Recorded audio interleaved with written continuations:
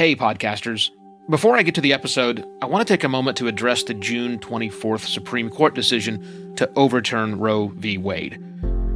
This decision stripped away the legal right to have a safe and legal abortion. Restricting access to comprehensive reproductive care, including abortion, threatens the health and independence of all Americans.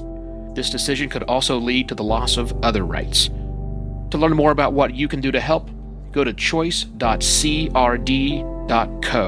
That's choice.crd.co. And I encourage you to speak up on your podcast as well. Take care and spread the word.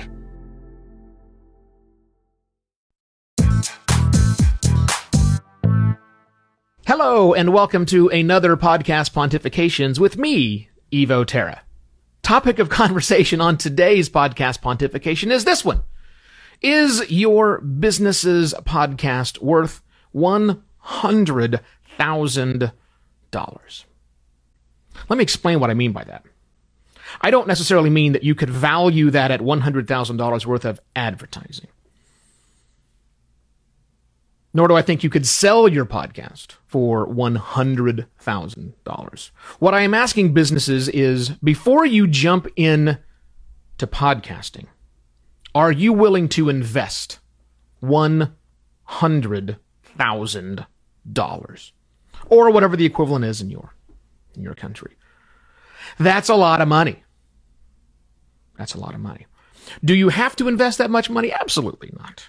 But if you want to make a podcast that is of value, that's not a bad number to work with. I've been sitting down doing some work on some paper, doing some back of the envelope calculations to find out what it would really cost if I'm a company and I want to go all in on podcasting. And I mean seriously all in on podcasting. I want to do something more than just crank out a crappy thing. Sure, I could give it to the intern who's probably also writing the blog post and managing the social media, and I could be about as interested in that as I am those other services. You know, I remember when businesses started blogging back in the mid-aughts, it was for one simple reason. Their websites sucked. Google wanted fresh, relevant content, and they couldn't update their websites fast enough, so they started blogging.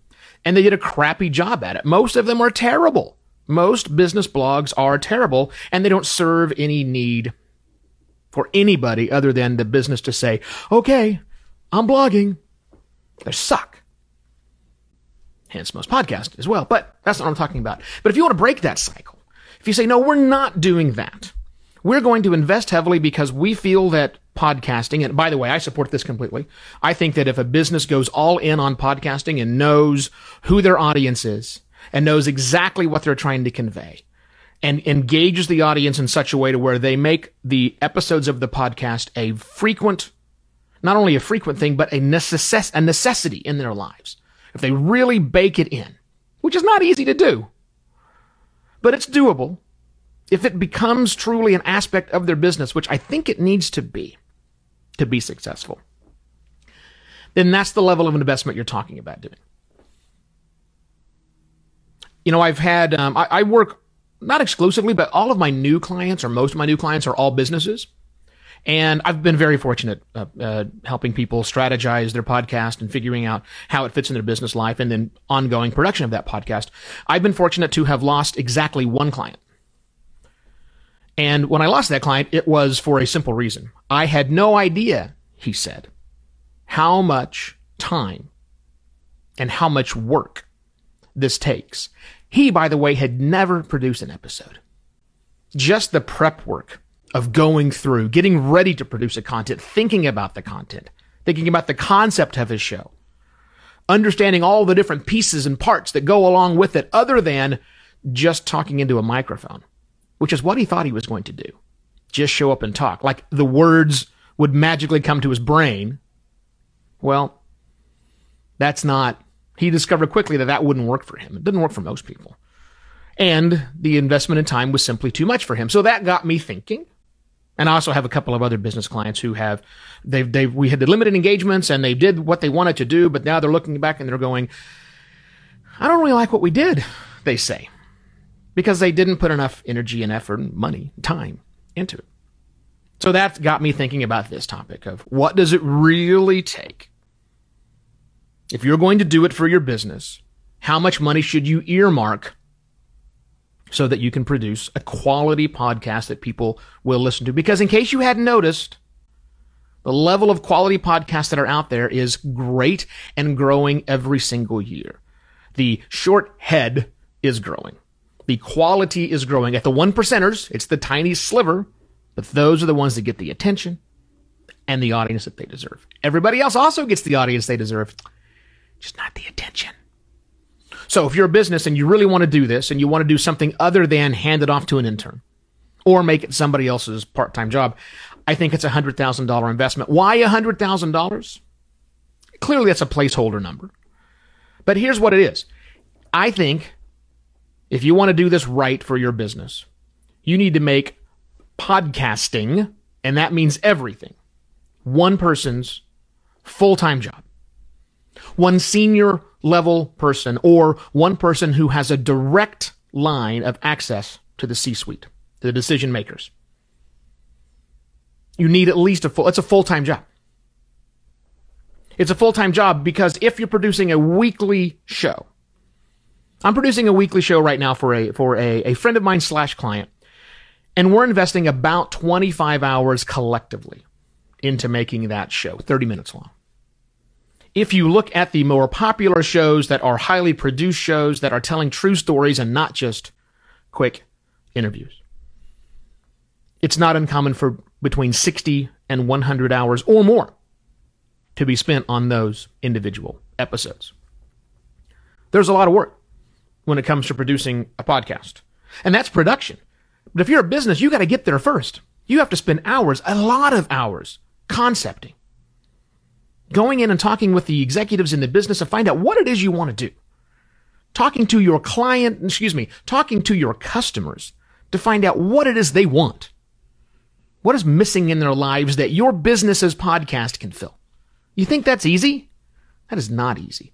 Customer research is one of the most complicated parts of running a startup at all. So why not run this sort of like a startup? At least from the first. Find out exactly what sort of content that your audience wants and that your company wants to deliver. Then there's the investment of all the equipment and the space. If you just have somebody do this at their desk, I've done that. I've got clients that record their intros and outros at their desk, and I hear it. I get a lot of echoey background noise. I can't do half of the editing I would like to do with it. I can't edit out the weird pauses and the breaths and the strange things because they're rushing through it, and they don't have a dedicated space. So what's it cost for you to have dedicated space and to put the right equipment in place? Fancy microphones like this are the beginning, but you got to soundproof that space. If you really want to go all in, you really got to make a podcast studio. That can't be cheap, right? It's not. Then again, I talked about the personnel, at least a full-time person who's managing this whole process from figuring out the scripts, figuring out the angles, how does it work together, doing the editing on the back end, or the third parties that are involved by outsourcing some of this. Your full-time podcaster may not be, in fact, probably isn't doing the audio editing and the sound sweetening and all of that. That is likely best farmed out somewhere else.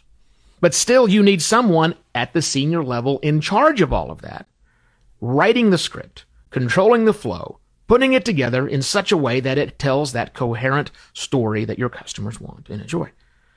That person also has to manage all the third parties that you're dealing with, from the artists who are doing your artwork to the editors that are working, maybe your script, maybe your voice talent. It's a lot. And then there's the marketing, the promotional aspect, which is ongoing. Yes, getting your show launched. Yes, getting in touch with the journalists that cover your particular industry. Yes, continuing to push stuff out on social media and through email marketing and all your other channels that make it all work together. It's an investment. That much investment. That's why I say, is your business's podcast worth $100,000? If it is, and you can earmark that much money from your business to do it, which you can do, a lot of businesses can. I know a lot of them can't. But if you can afford a full-time person, you can probably afford to podcast. Conversely, if you can't afford a full-time person, if you can't afford the investment of $100,000, maybe not. maybe you should do something else. Or just lower your expectations. Regardless, I would love to help you do your business podcast. Launching podcasts and keeping them running is what I do. I make shows for firms that lead to actionable business results. If you wanted more information about me, great. Podcastlaunch.pro. Send me an email, evo@podcastlaunch.pro. I'll be back tomorrow with yet another podcast pontifications. Cheers.